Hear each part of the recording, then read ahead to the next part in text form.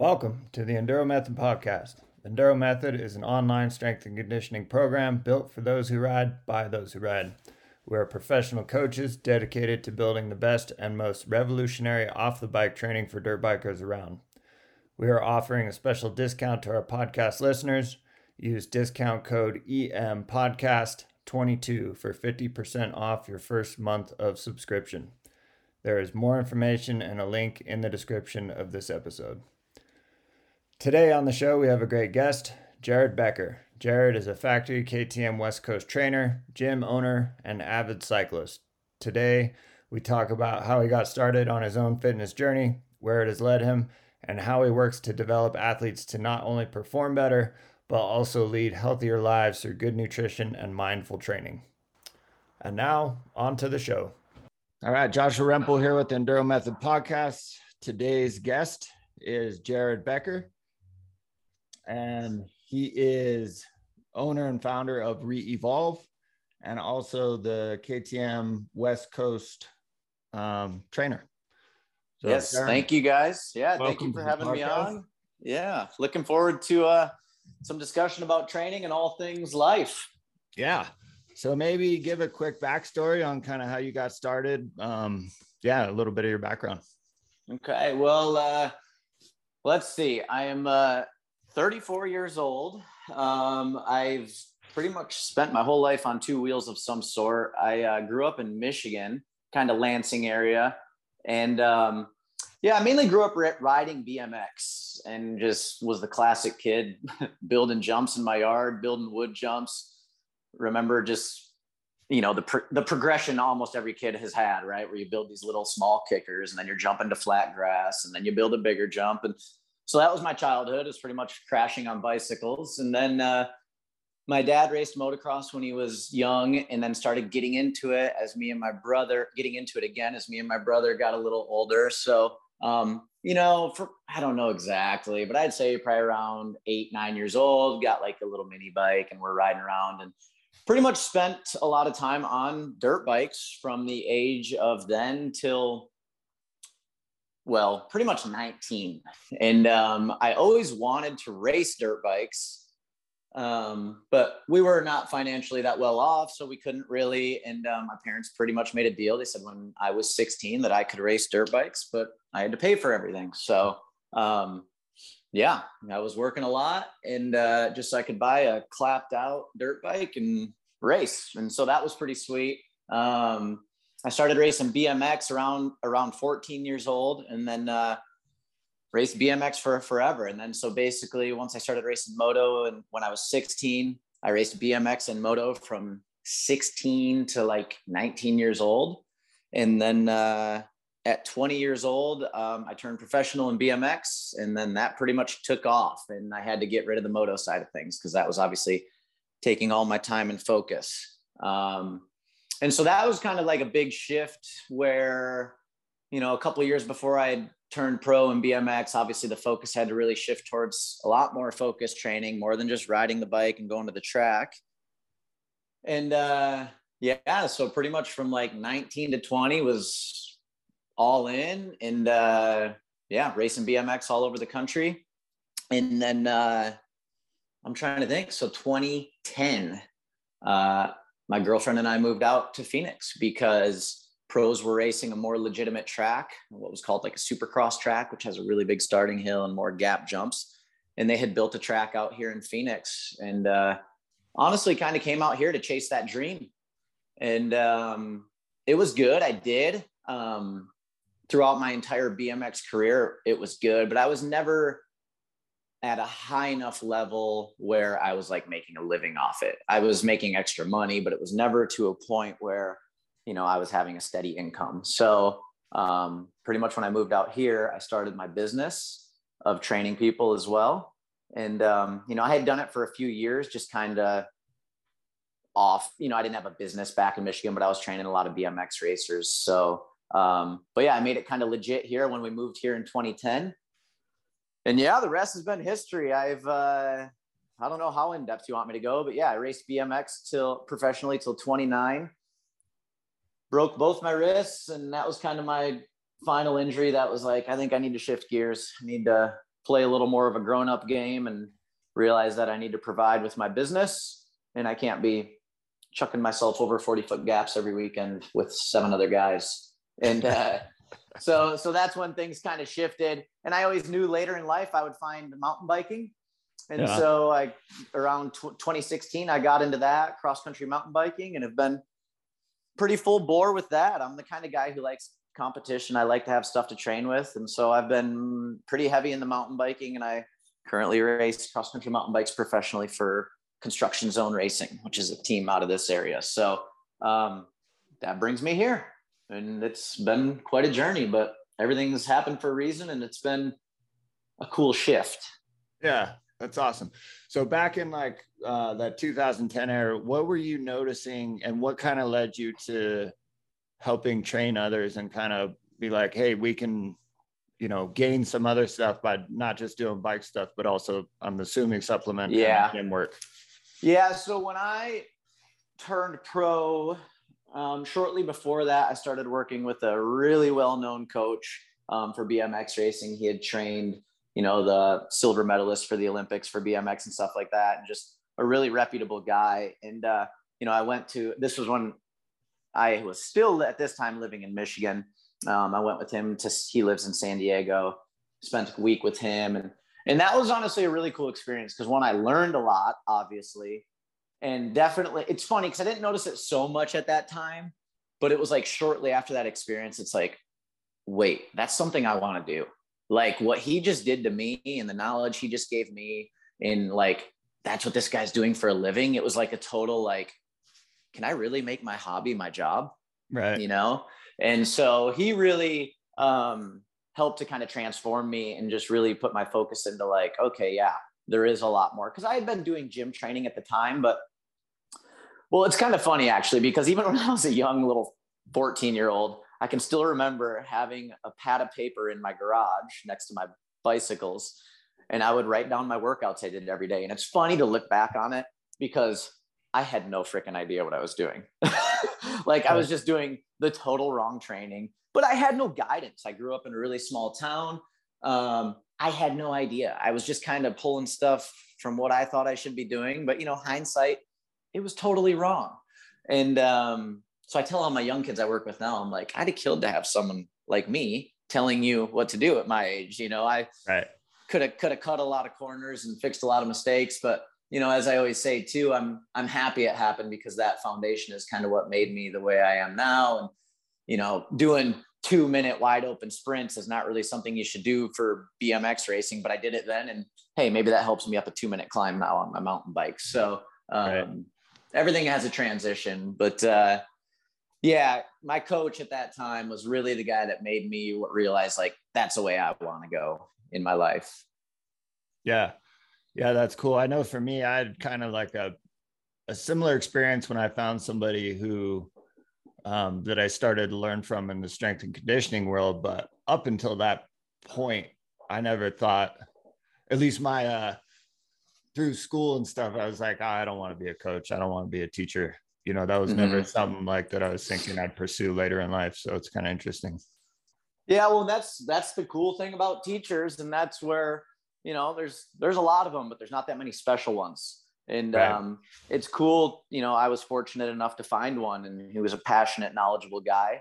And just the way he rolled, you know, the way his knowledge kind of rolled off on me. You know, of course, now my philosophies are different, maybe a little bit, but he definitely has some core things. But it was just more the way he impacted my mentality. And it was just really cool. You know, I'm thankful to have him, because who knows if I'd even be doing this if it wasn't for him. He just really had a, you know, big play on my life, essentially. Yeah, that's awesome.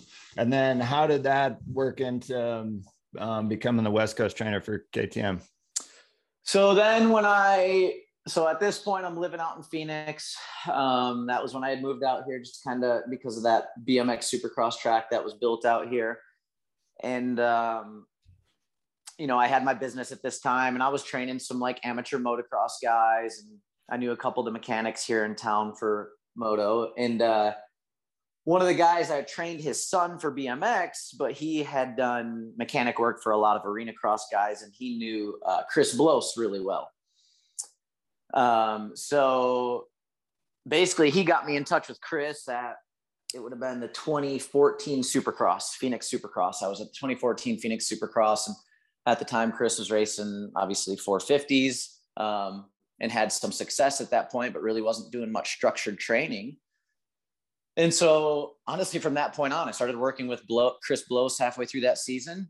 And we got a ton of success and actually finished 9th that year at the finals against all the big dogs. That was the year Villapoto won the title and stuff.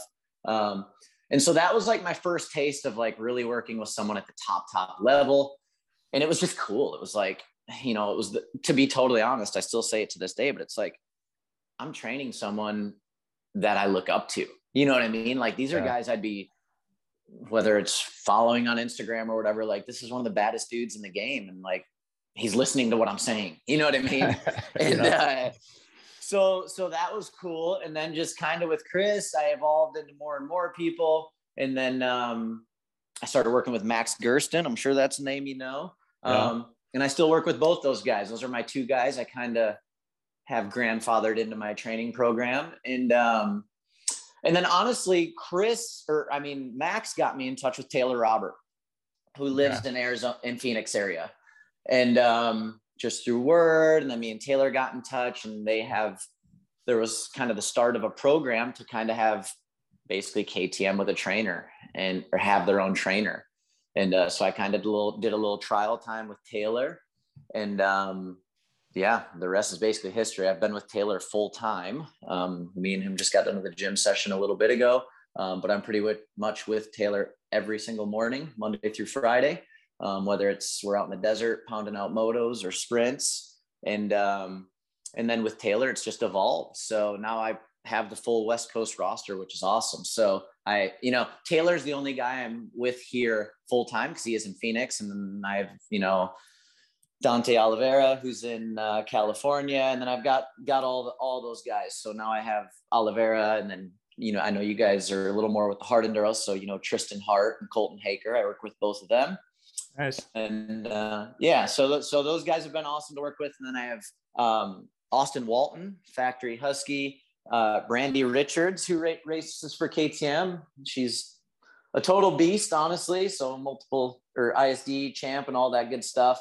And and then Kai Aiello. I've got a couple rippers, honestly. Like I said, it kind of goes back to when I first started working with Chris. It's like, man, I'm fortunate to be working with guys that I have major respect for. I mean, they're the best of the best, and they, believe it or not, still listen to what I say. So it's good. Yeah, that's awesome. What is your so going from like off season to on season or in season training, especially with the ones you're really hands-on with, don't have to get super into it, but I mean, what are some of your bigger takeaways from like, what are you trying to promote during off season when you're, a couple months out from the races coming up to more shifting focus and getting into when you get into in season? Yeah. I mean, for me, I'm probably going to say this 1,000 times today with 1,000 things, but it is kind of what I live and die by. It's going to be different for everyone is the short answer. But, it depends on the athlete's mentality, attitude.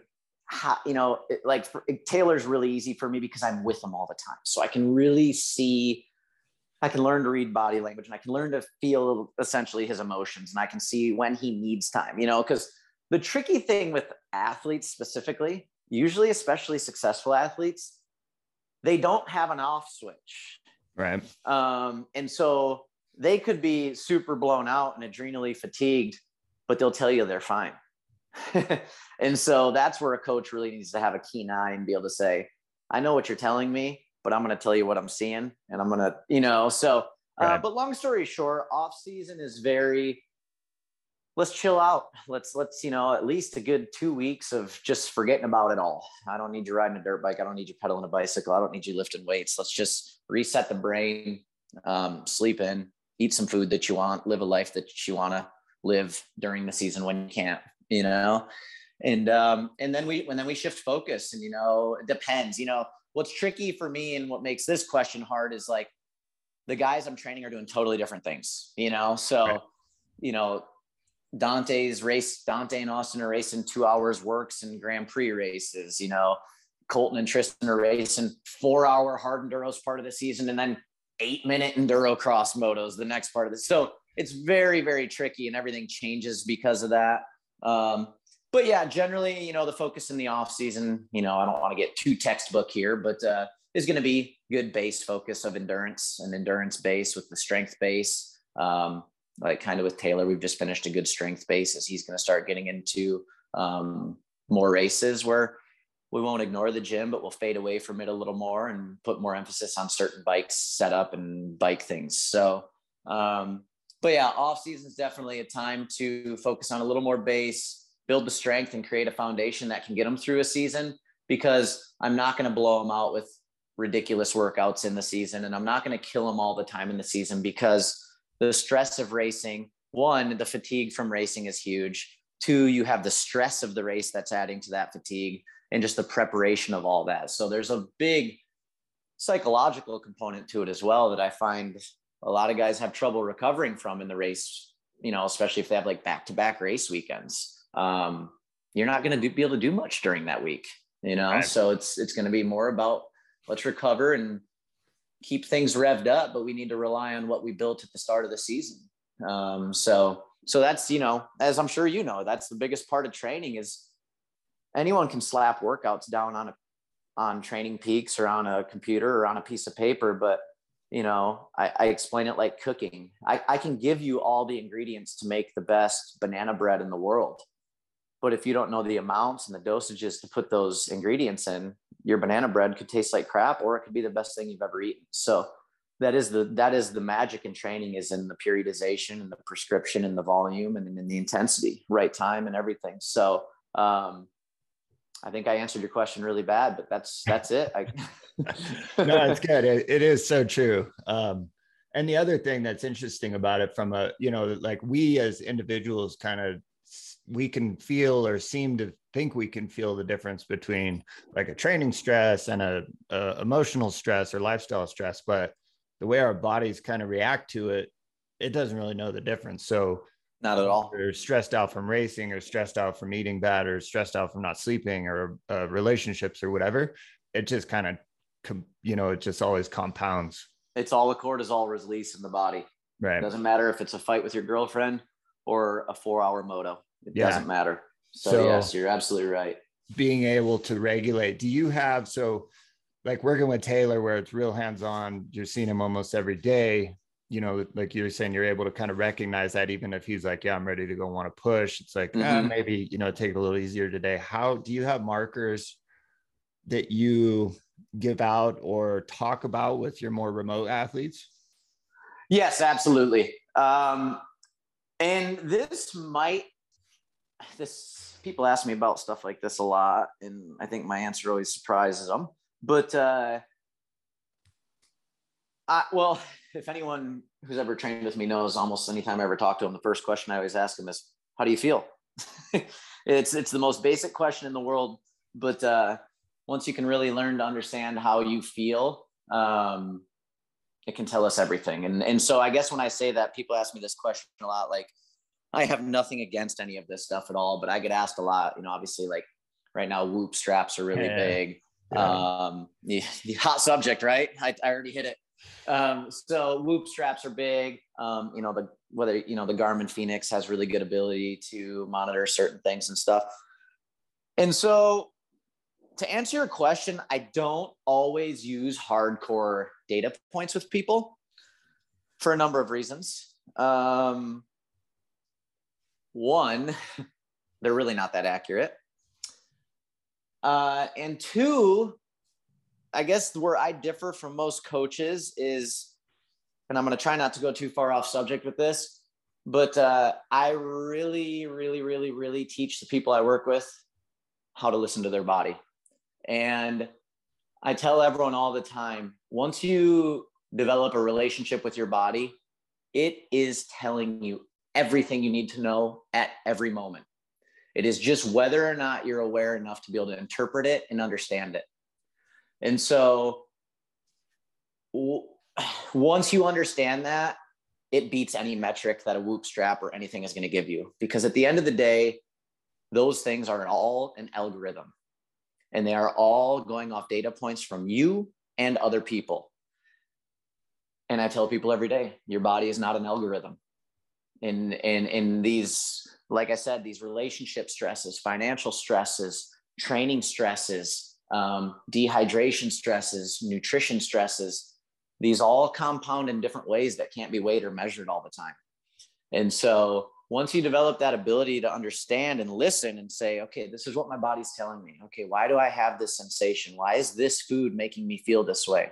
Or I notice every time I eat this food, I have this sensation, or I feel inflammation in my knees, or I feel this or that. So to answer that, I don't always have hard data points. It's more of a questionnaire of simple things. How do you feel? How are you sleeping? How's your diet been? Do you have gas? Do you have bloating? Because that's a direct way of really knowing what's going on in the body. And HRV score can't always tell you that. Right. So I think I think I differ from a lot of people on that. But the important thing to know there is I'm not bashing Whoop straps, and I'm not bashing any of that, because I think those things can be extremely helpful. But I always tell my people that use them, I said, use it as something to clarify what you're feeling, right? So don't wake up and open the app and look at what it's telling you. First, lay there and think, how am I feeling? What do I feel like? Okay, I feel good today. I feel rested. My heart rate feels low. I just checked my resting heart rate with my fingers and it feels good. Oh, okay, let me open that. Oh yeah, the Whoop is saying exactly what I feel. Cool, that's good. It's going in line with what you're feeling. So I think a lot of people get lost in it because they learn to rely on that stuff too much, and then they forget about just feeling, right? And so I also work with a lot of cyclists, and I always, we train with power and we train with heart rate. And I always tell them, I'm like, we want to use power and we want to use heart rate for training variables so that we can hit certain target zones and this and that. But I always tell them, I don't want you racing with it. And I've had the argument a lot where they're like, well, I want to be able to see my heart rate so I know when I'm going to blow up. Or if I'm going up a climb, if I'm going too hard, I want to be able to see that heart rate and know. And I always give them the same answer. I said, if we've done this much training and you don't know your body well enough to know when you're going to blow up or not, we've missed the boat. We've missed the marker. You know what I'm saying? Yeah. So it's really important, I think, for people to understand, like, learn how you feel first. Don't put a number on everything. Once you know how you feel, then you have a true gauge and you can use those numbers to clarify it. But your number one tell all is, what are you feeling like? And then you develop the ability to really listen to your body. And it's hard. It's hard. It takes time. It's not something, I'm still working with it with people I've been working with for a while, but they're getting comfortable and understanding it. And I've personally done it myself for years, and I can personally feel every little thing that's going on, and I can understand when I'm having, right down to like, I'm craving this. So I know what that means. Okay, I need to brush this up and brush that up, and then boom, the cravings are gone. So I think that's the scary part of the world we live in now, is we almost have more data points than ever, but people are almost more out of touch with their bodies than ever, which is crazy to think of. So yeah. No, I completely agree. I've similar. I did the Whoop for like 3 months just to kind of try it out. Yep. And I felt like in the beginning, I mean, it was kind of fun. It's new stuff, you're looking at, absolutely. And it's good. Right. Yeah.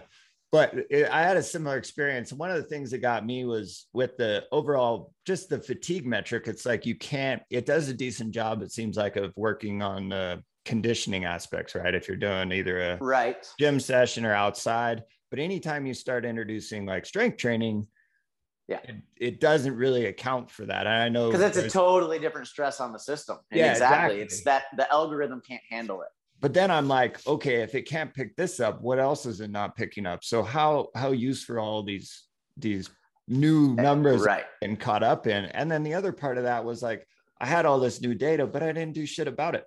Exactly.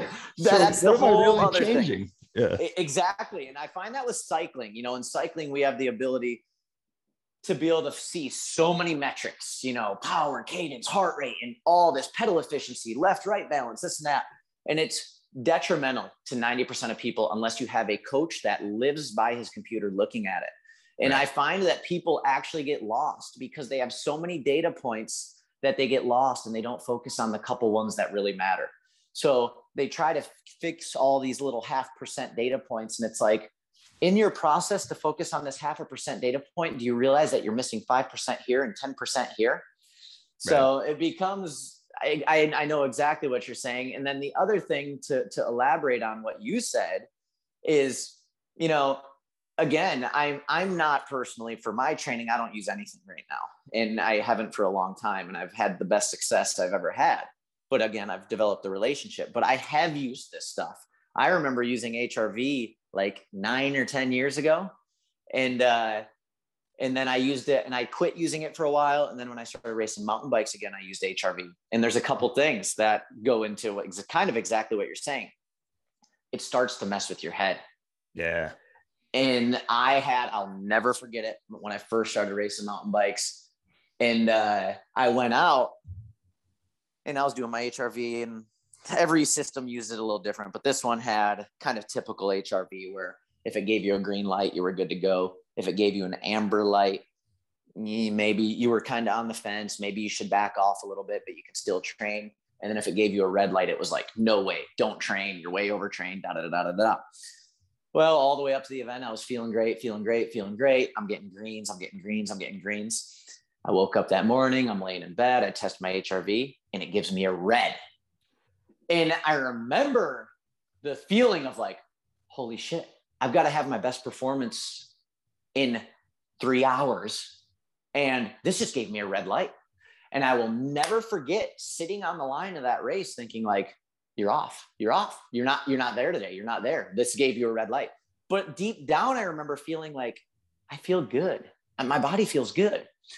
Long story short, I went out and had one of the best races I've ever had.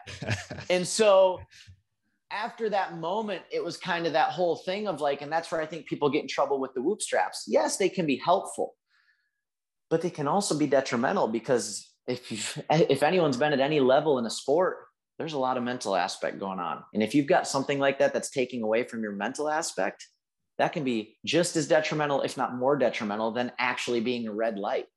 Right. And so that's kind of the whole other side of that equation is it starts to play mind games with people. And it's just like a training program. I tell anyone, the mentality is 90% of the game. You could be on the worst training program in the world. Your coach could be giving you all the wrong workouts. But if you believe in it and you believe in everything that you're doing, you are going to get success. And so once you incorporate something like that, where it's now putting a question mark on everything you do, it's not good. It's not good. So that is the whole other side of it. Yeah. But that's interesting because I've had similar experiences with stuff I've used in the past. Like it's good. And I think everyone should go through a process similar to it because it does make you more knowledgeable.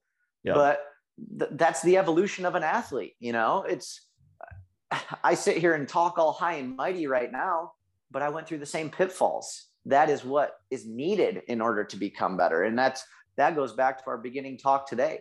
That's what having a knowledgeable coach is all about. Now I can pass this knowledge on to people so they don't need to make the same pitfalls, right? My coach passed knowledge on to me so I don't make the same mistakes. That's why it's important to have people teaching things, is so that each person doesn't have to relearn a new thing every time they live. They can have someone who told them the mistakes. Okay, now let me build off of that. Okay, now build off of this, right? So it's, I always, you know, I'll make my videos sometimes and I'm like, dang it. Sometimes after I post the video or something, I'm like, I never want people to think that I think I'm all high and mighty and do everything right. Because one, I don't. And two, I haven't. That's how I know, you know? So it's the evolution of an athlete is knowing that stuff and learning that stuff. Yeah, definitely. And I think there's just such a big benefit to trying to be, I don't know, with all the technology out there, it just seems like there's more of a push. Like you need this to do this and this to do this. And it's just like, try and be more human and, you know. Right. And that's pretty much what my rebranding has been about. And And I'm not knocking any companies. You know, Whoop Strap has good intentions and there's no evil behind it by any means. But this is maybe a little aggressive to say, but at the end of the day, people are trying to make money too. You know, so unfortunately that creates a lot of gimmicks and a lot of sales pitches. I mean, look at the supplements, look at that industry out there. There's so much bogus BS that's going to tell you this is going to do this for you and this is going to do that for you.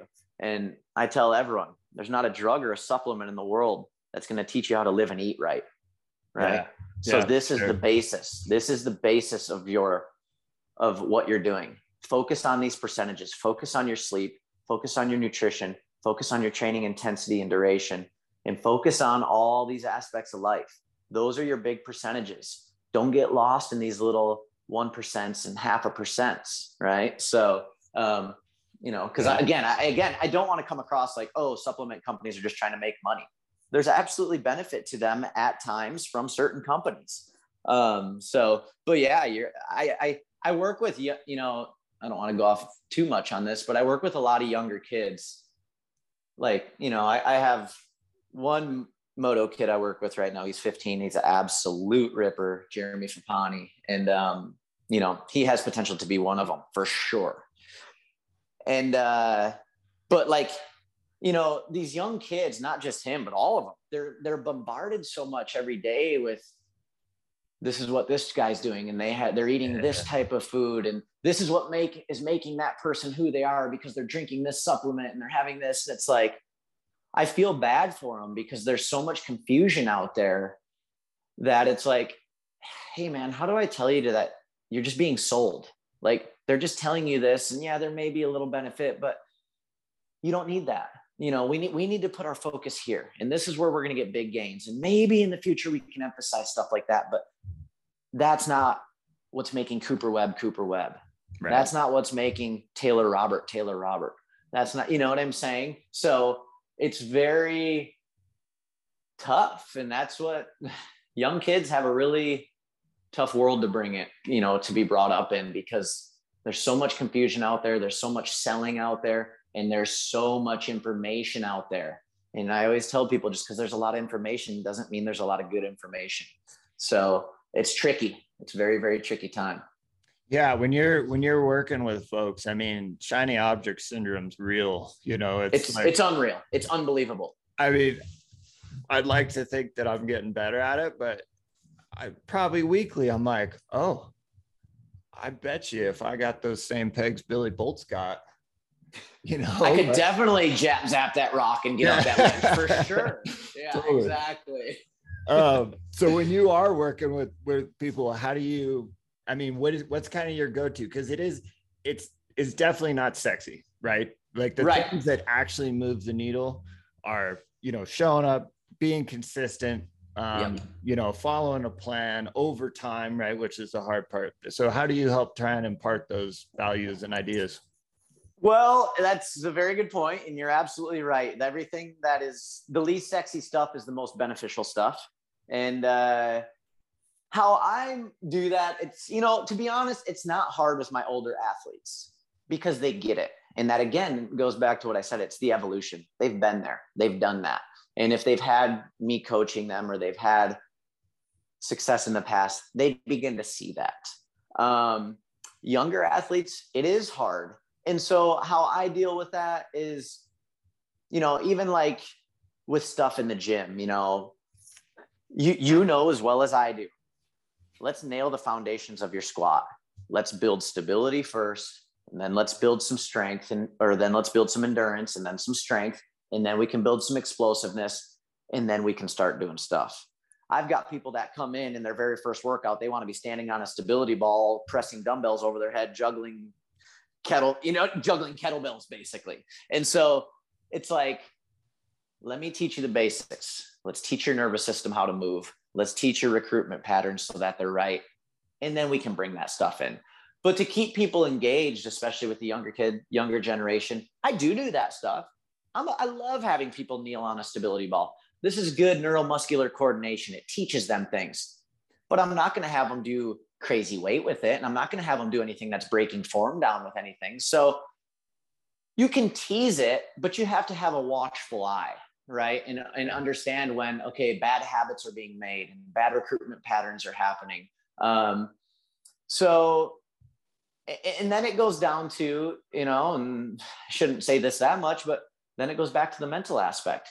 You have to keep them a little bit happy, because you may know that the best thing this person can be doing is, hey man, we need to spend 2 months, and pretty much the only 2 movements we need to do are a barbell deadlift and walking dumbbell lunges, right? And we need to nail these, and we need to build up strength.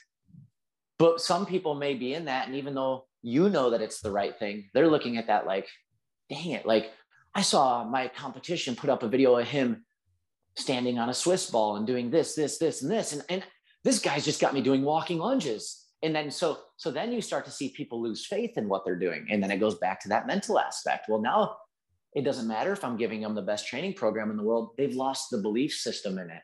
And so now we're not going to get results. So that's where I tell everyone all the time, at 25, I don't put a percentage on it, but less than half of being a coach is about what you learn in a textbook. And I really think that's where great coaches are separated from good coaches, is they can understand that stuff, and they understand how to read the person. What are they thinking? What are they feeling? How do I need to treat this individual person? Some people can do 2 months worth of barbell deadlifts and walking lunges and know that it's right for them, but that doesn't work for other people. They're going to lose the faith, and they're going to lose the motivation. The answer to the question is I sprinkle it in, and depending on the person, things may change. But I get my work done sometimes without them knowing it or not. I always get my result, whether they know it or not. Right. Yeah. And that's just part of it. That's part of being a coach. You can't just do, well, this is what the textbook says, so I'm going to do this perfect every single time. It's got to change. Yeah. I've rarely seen a direct correlation from textbook to real life. No, I shouldn't say almost never, but yeah, you're absolutely right. Yeah. Yeah. And that's where, you were kind of touching on that earlier with, but I was thinking about it as you were saying it, but using like percentage work in the gym, off of rep max or anything like that. Right. Yeah. Because it worked like I don't know. I feel like if you're an Olympic lifter and strictly Olympic lifting, maybe percentage work is for you, or maybe even like a powerlifting where your sport is the gym or your sport. Correct. Yep. But like for our programming and stuff we do here in Driggs at our gym, we don't do percentage work because it's not really a great way to go about it. And from my own experience, like if I walk in the gym, and this goes a little bit to the wearable thing, but I got, 5x5 at 80% for back squat today or something. Yep. And I just feel terrible. And all of a sudden I'm actually lifting like 72 or 73% instead. That's also playing games with me mentally. Now I'm like, I'm underperforming. I should have been able to lift this, but this felt like, way heavier than it should have. Right. Is it necessary? And if your sport's not the gym, why get hung up on these kind of like arbitrary metrics? You just said a mouthful on that last one.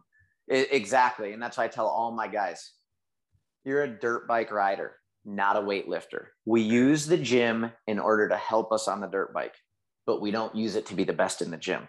Yeah. And so that goes back to, even to further on what you said, that goes back to my tell all. How do you feel? Hey, I have 5 sets of 5 at 80%. I'm only hitting 72.5%. Well, yeah, maybe that means let's just back the intensity down to it, but let's go back to how you feel.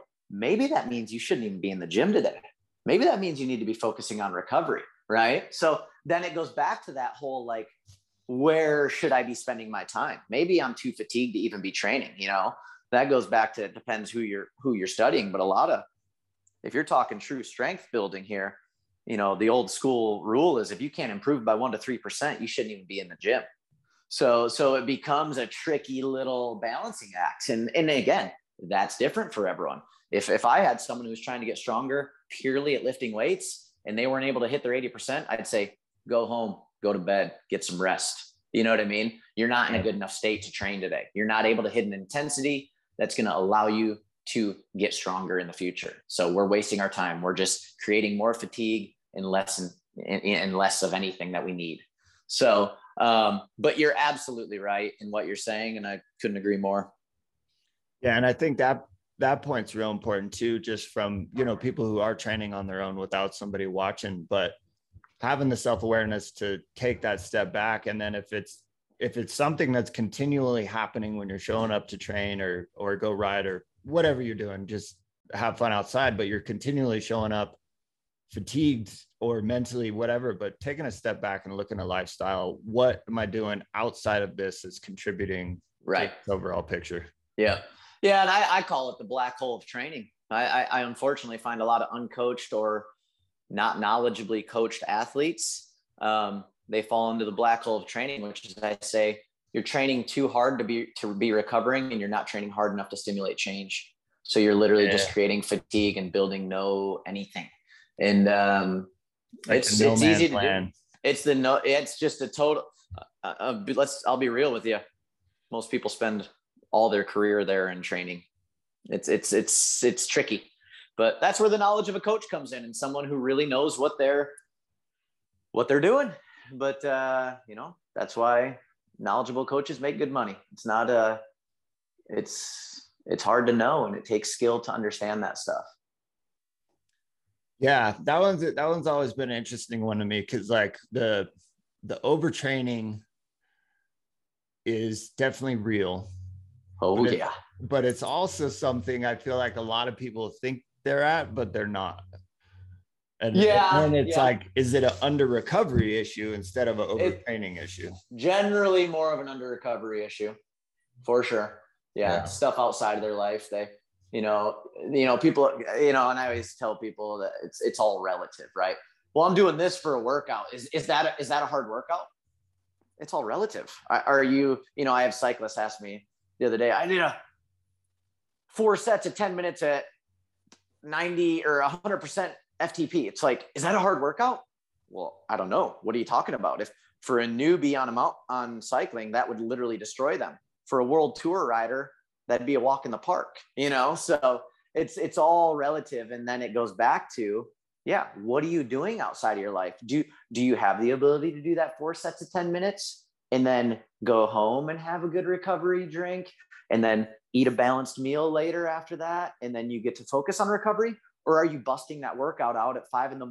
because it was the only time you could get it in, and then you rushed off to work without any food in your system afterwards, and then you drank coffee all day and worked all day, and then got home at 6 and ate a crappy dinner and went back to bed and woke up and repeated the subject, right?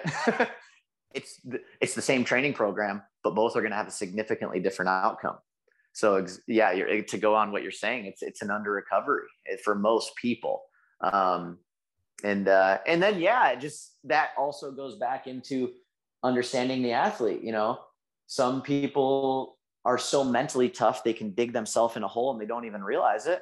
And some people are so soft, they think they're in a hole, and it's like, we're just starting to break into it, dude. You know what I mean? Like we're just getting it. We are finally building enough fatigue where something's going to actually happen. So It depends on the person. But it's tricky. And again, that goes back to where it's about understanding people. Yeah. Real quick before I leave this, because I want to talk some nutrition.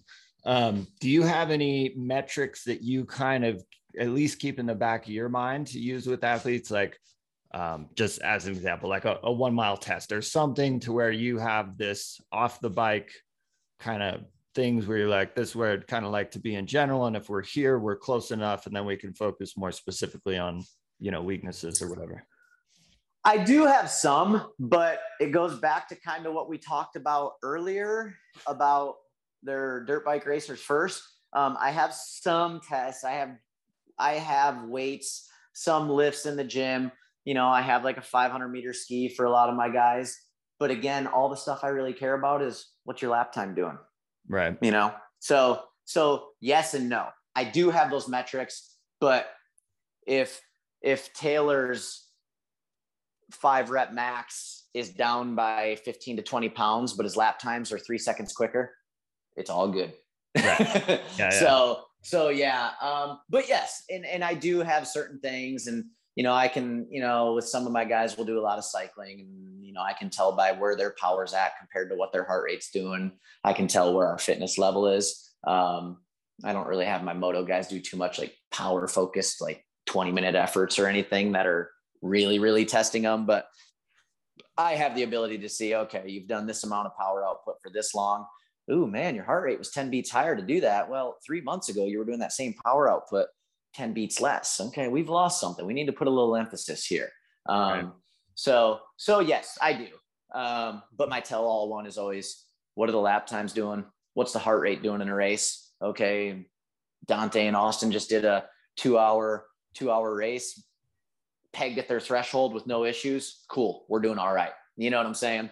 So those are my tell-alls is what's on the bike. But yeah, I do have other metrics, but I don't live and die by them. Yeah. What is your, let's see, maybe from a top looking down, brief overview before more specifics, nutrition guidelines or thoughts on nutrition? Okay. Oh man, this is Pandora's box here. Yeah. Or this is, I always tell people, I'm like, man, nutrition is like politics and religion. You know what I'm saying? It's like the thing, like, holy crap, no matter what I say right now, I'm going to make a few people mad. Right. I'll tell you the same thing I tell everyone that steps foot inside my gym. If I can boil it down into one sentence, if it wasn't here 10,000 years ago, don't put it in your mouth. That's it. So, okay, nutrition. Again, this is maybe going to go against what a lot of people think. I'm not really a calorie counter. I'm not really a percentage of grams, carbohydrates, protein, and fat counter. This is going to sound redundant again. I'm a plan of how's this food making you feel and how are you reacting to it. So I teach everyone pretty much there's three ways to eat. You have what's going to be called like more of a protein type. You have the other end of the spectrum, which is going to be more of a carbohydrate type. And then you have the middle, which is going to be more of a mixed type. And my honest opinion is, you know, there's always the hot topic of veganism or keto, or there's so much stuff out here, which again, just goes back to our talk earlier of branding and people trying to put a stamp on something so they can make some money. But what are your ancestors, right? This is a huge dependent, right? What is your genome from? You know, people always are like, it's impossible to be a vegan. I'm like, it's hard for most people. Absolutely, it's not going to work for the majority of people. Or, you know, this person eats way too much meat. Well, guess what? If their ancestors lived in the frozen tundra, well, guess what they weren't eating? Plants. So that genome is going to be much more focused on animal flesh, right? So I kind of teach, you know, while people can't know their ancestors from forever ago, because realistically, the genome doesn't change that much. Our genome has changed like 3% from cavemen, right? So that's why I bring that up. If your ancestors were like an equatorial type and they grew up eating fresh fruit and the occasional meat, yeah, you might be able to survive off a vegan diet. So, well, most people don't know that. Then it becomes, well, let's try them. Okay. Let's start with a balanced meal. Let's start with a balanced 50-50. Right. And I always tell people carbs are one end of the spectrum. Protein and fat are the other. Protein and fat pretty much always go together. Right. In nature, any protein and fat sources going together. Meat and nuts and seeds are your general ones. So, let's start with a mixed type. And I teach everyone I work with basically how foods affect you. This is the sensations you're going to have when you have too many carbohydrates. This is what you're going to feel like short term. This is what you're going to feel like long term. These are the sensations you're going to have if you're having too much protein. This is how you're going to feel short term. This is what's going to happen if you do it chronically. And so I have people start, boom, let's start with a balance. How do you feel? Okay, well, you need to do this. Okay, well, let's maybe shift a little more protein because you feel like you're not recovering well, or you feel like you're not doing this or that. And so then it's just kind of playing with it because you know as well as me, you know, what are you doing for training?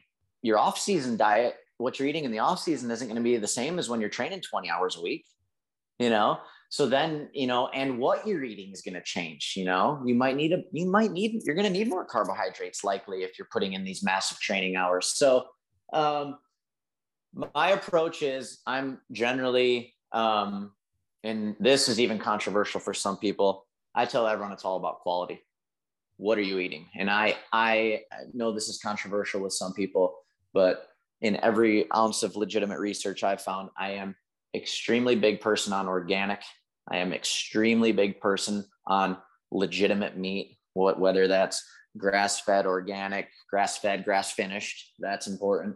I am huge on that because at the end of the day, this goes back to our stress talk earlier.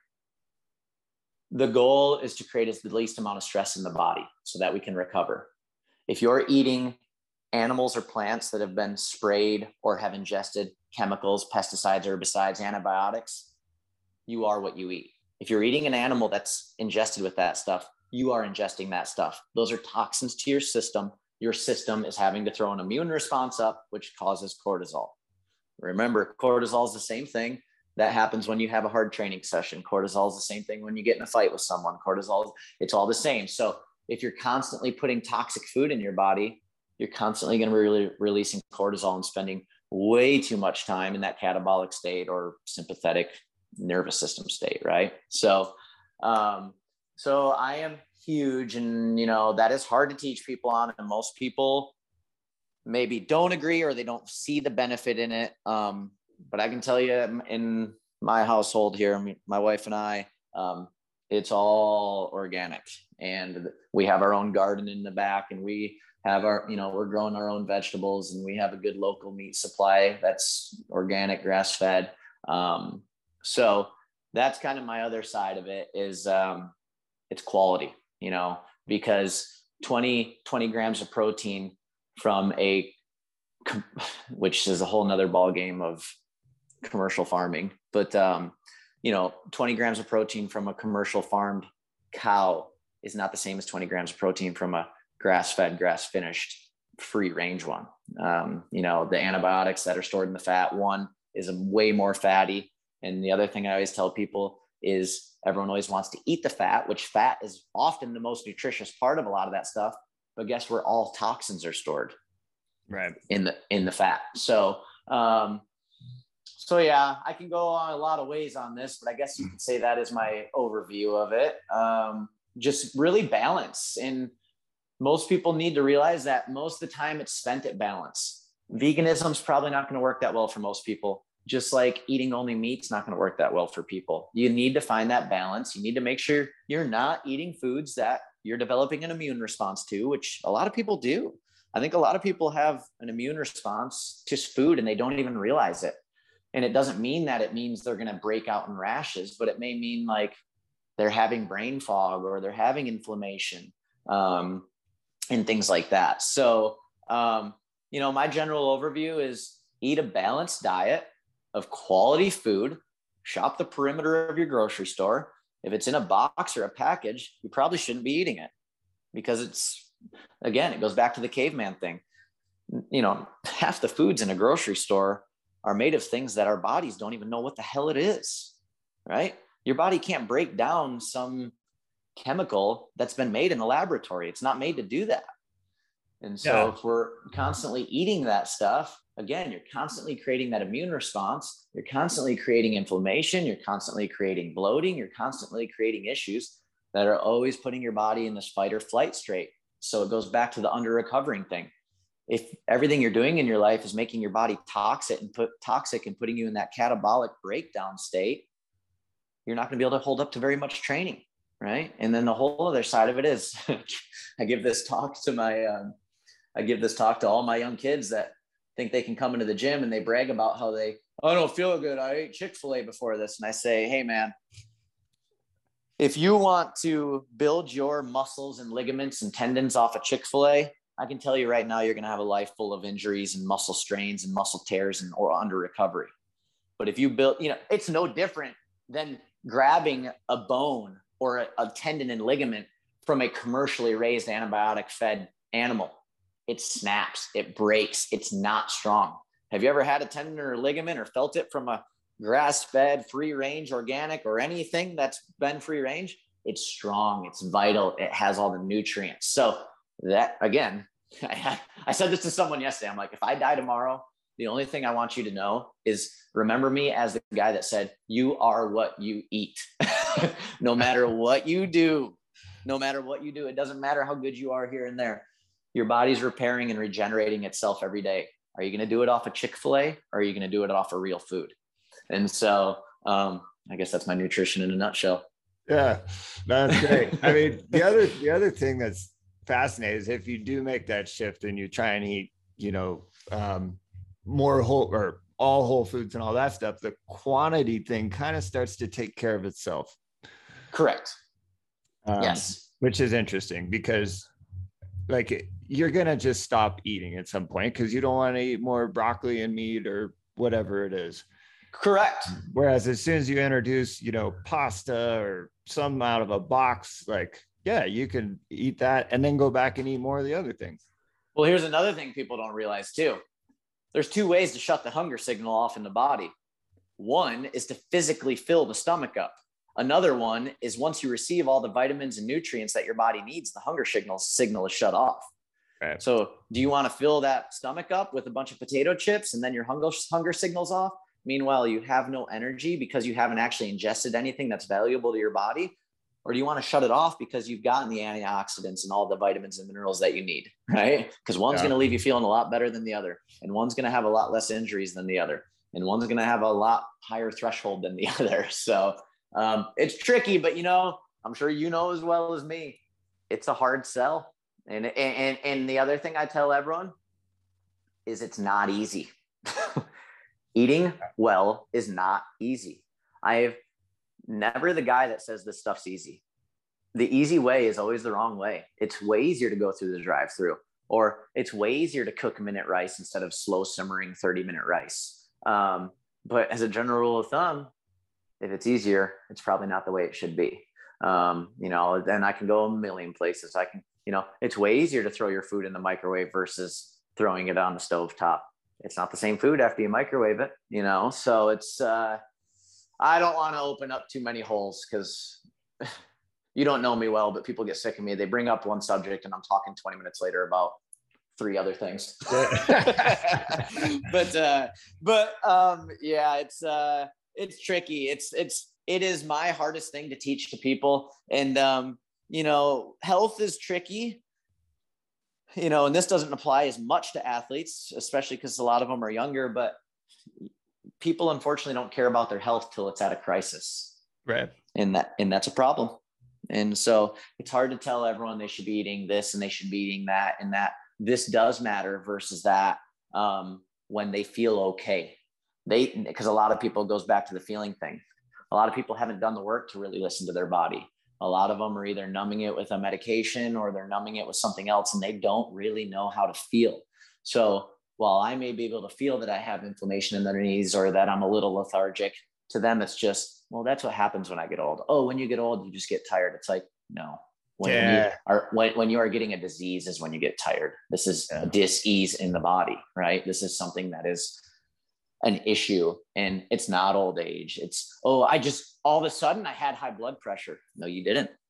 All of a sudden you noticed you had high blood pressure. It was a slow buildup. Or all of a sudden my knee hurt. Well, no, something's probably been going on for many years. It just suddenly let go, So that's a very, very, very tricky thing. And again, goes back to the evolution of an athlete, but it's a very hard thing. I struggle, not so much with my pro guys.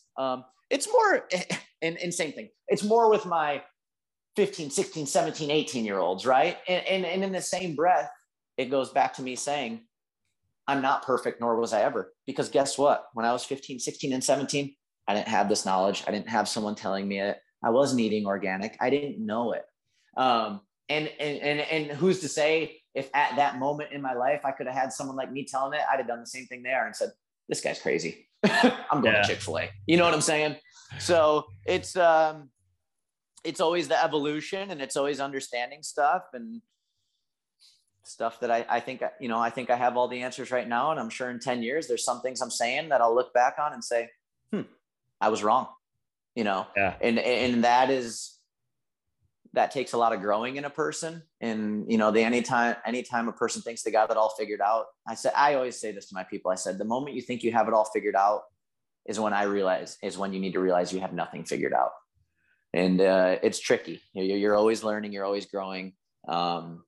And that is the evolution of it.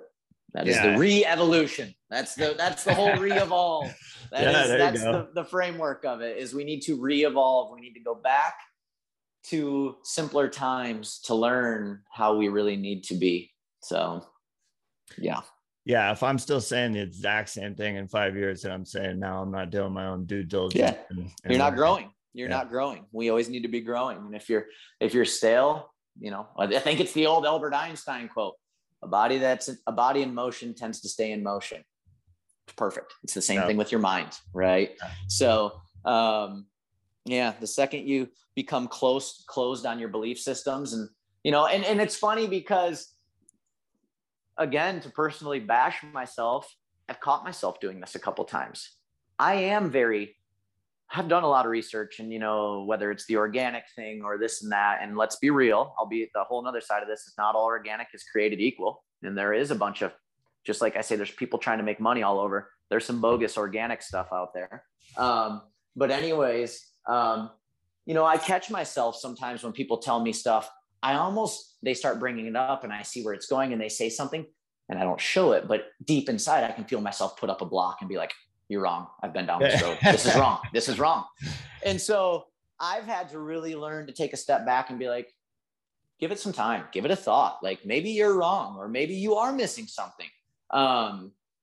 So that's very important, to never just become so set in your belief systems and just be like, no, this is what it is. And if you think otherwise, you're wrong and I'm right, because then you do quit growing. And once you quit growing as a person, you're basically dead.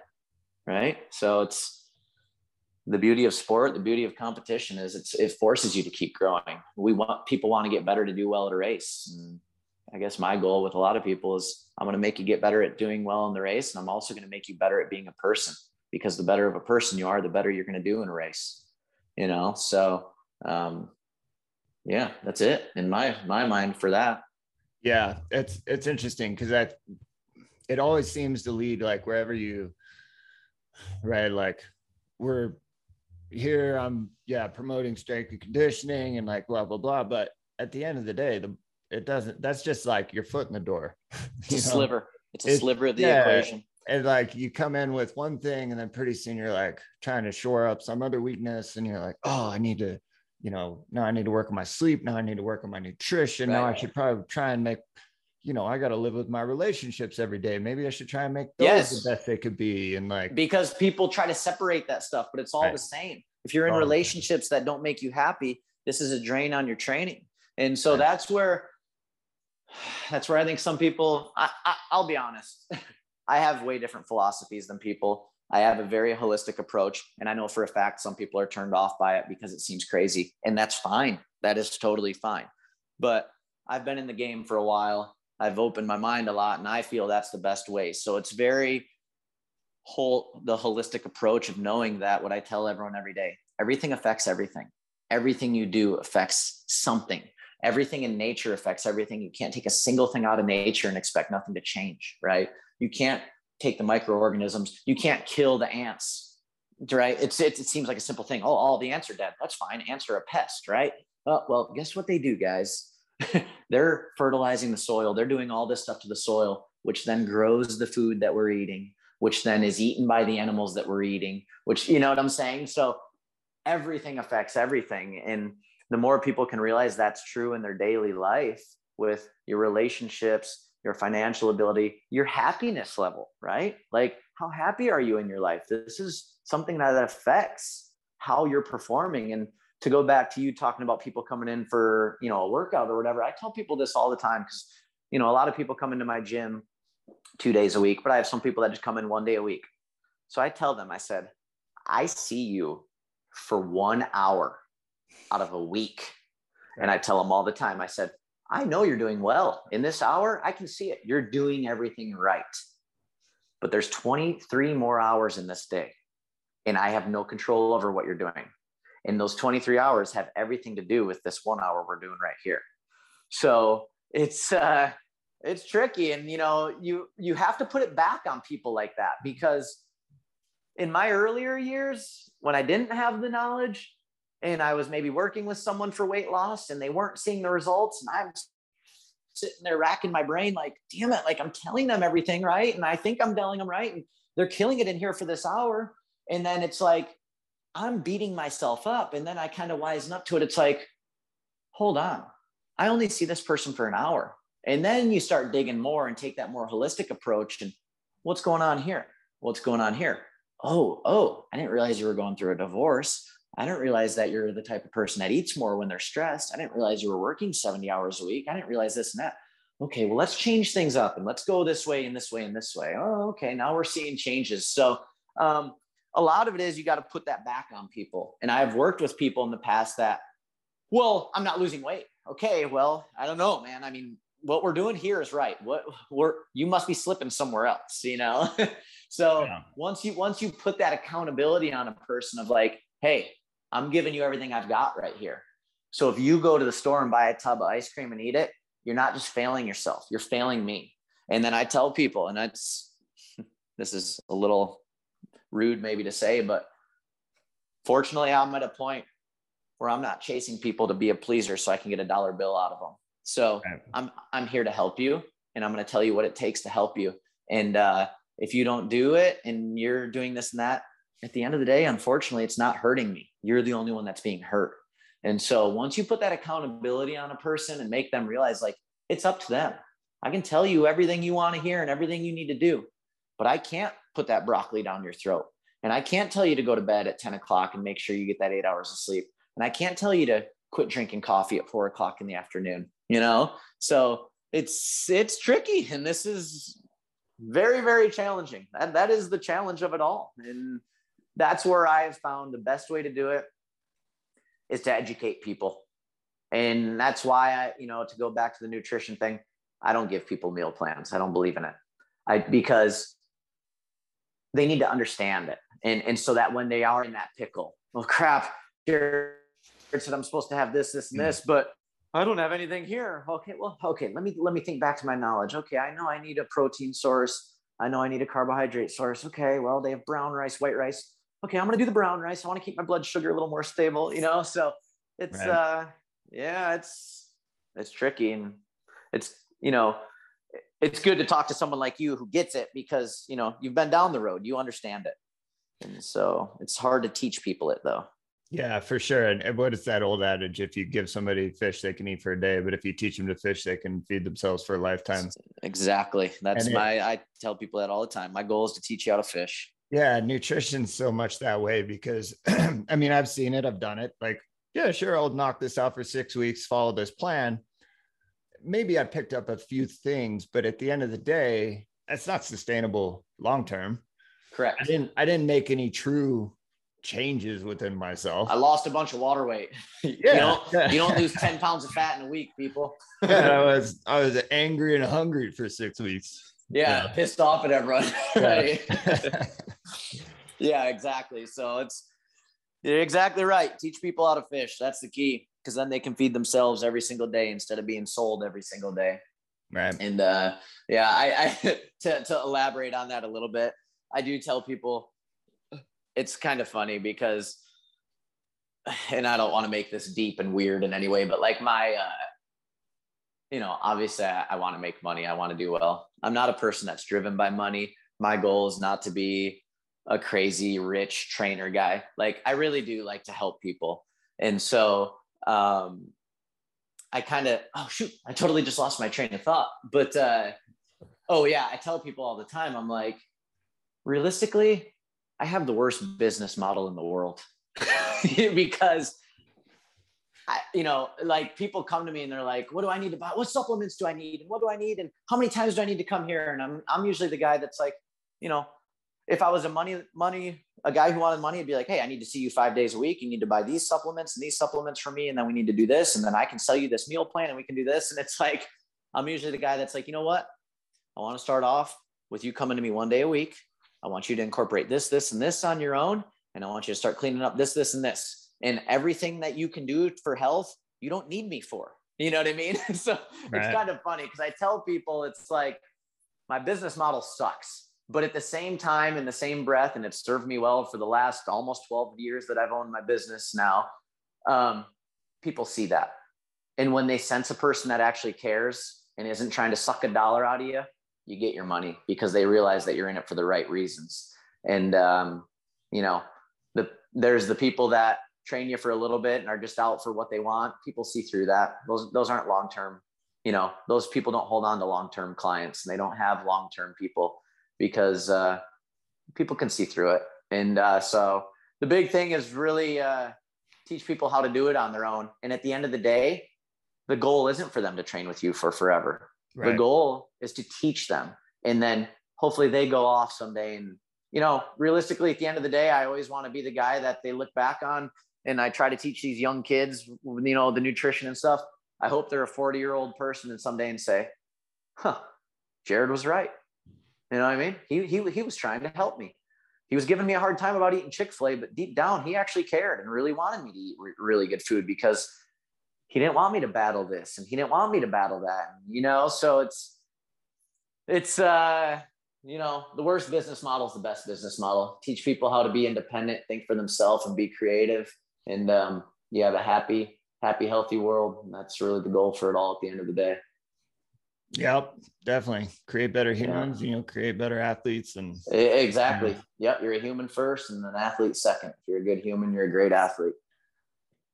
Awesome. Well, I think that's a pretty good place to wrap it up. Yeah. Sorry, I ramble, man. I'm a talker. Oh, no, that's great. But yeah, it's good. Put out anywhere where people can get a hold of you, see what you're doing, all that stuff. Yeah. So I have my, I'm not good on social media and stuff, but I have my personal Instagram, which is, I think it's Jared Becker 976.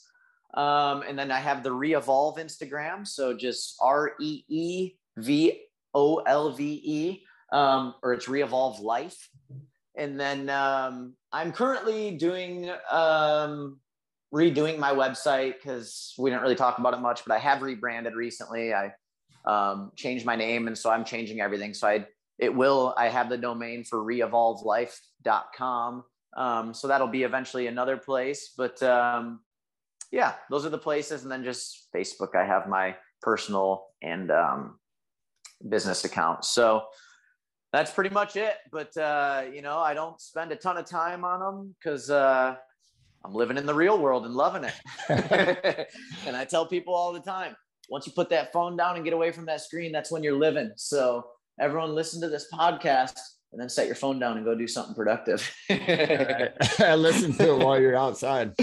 Listen to it while you're doing it. I tell people that all the time. I listen to quite a few podcasts, and I'm definitely not going to listen to it if I'm doing intervals or something. But I said, if you're doing some steady state endurance work, podcasts are perfect because one, they keep you low where you need to be. Otherwise people get revved up too quick and you want to just hold that steady heart rate. Podcasts are good because once that heart rate's elevated, that mind's elevated a little bit. And I personally find I ingest the best with my heart rate in the 130, 140 range. So it's a good endurance place. Yeah. It's been a game changer for me probably in the last 10 years, podcasts and Audible books. I love music. I still listen to music, but I bet 80% of the time it's either some type of book on, Audible or podcast. Yeah. And that's huge. It's got to expand the mind, not just the body. Because remember, it's all one. So if you're getting smarter, you're getting fitter. Exactly. Awesome. Well, I appreciate you guys having me on. I don't really do much of this. And so when I got your email, it was like, oh, that's kind of cool. And it's funny, you mentioned Destry in it. And I got back from that. And right when I saw your email, it was right after I got done riding my adventure bike with Destry. So it was like, nice. Perfect. Yeah. Awesome. So it's very cool. Yeah. Appreciate you coming on and love to do it again in the future. All right. Sounds good. Well, let's keep in touch. And I appreciate you guys. Yeah, you too. Thank you. All right. Cool. See ya. Bye.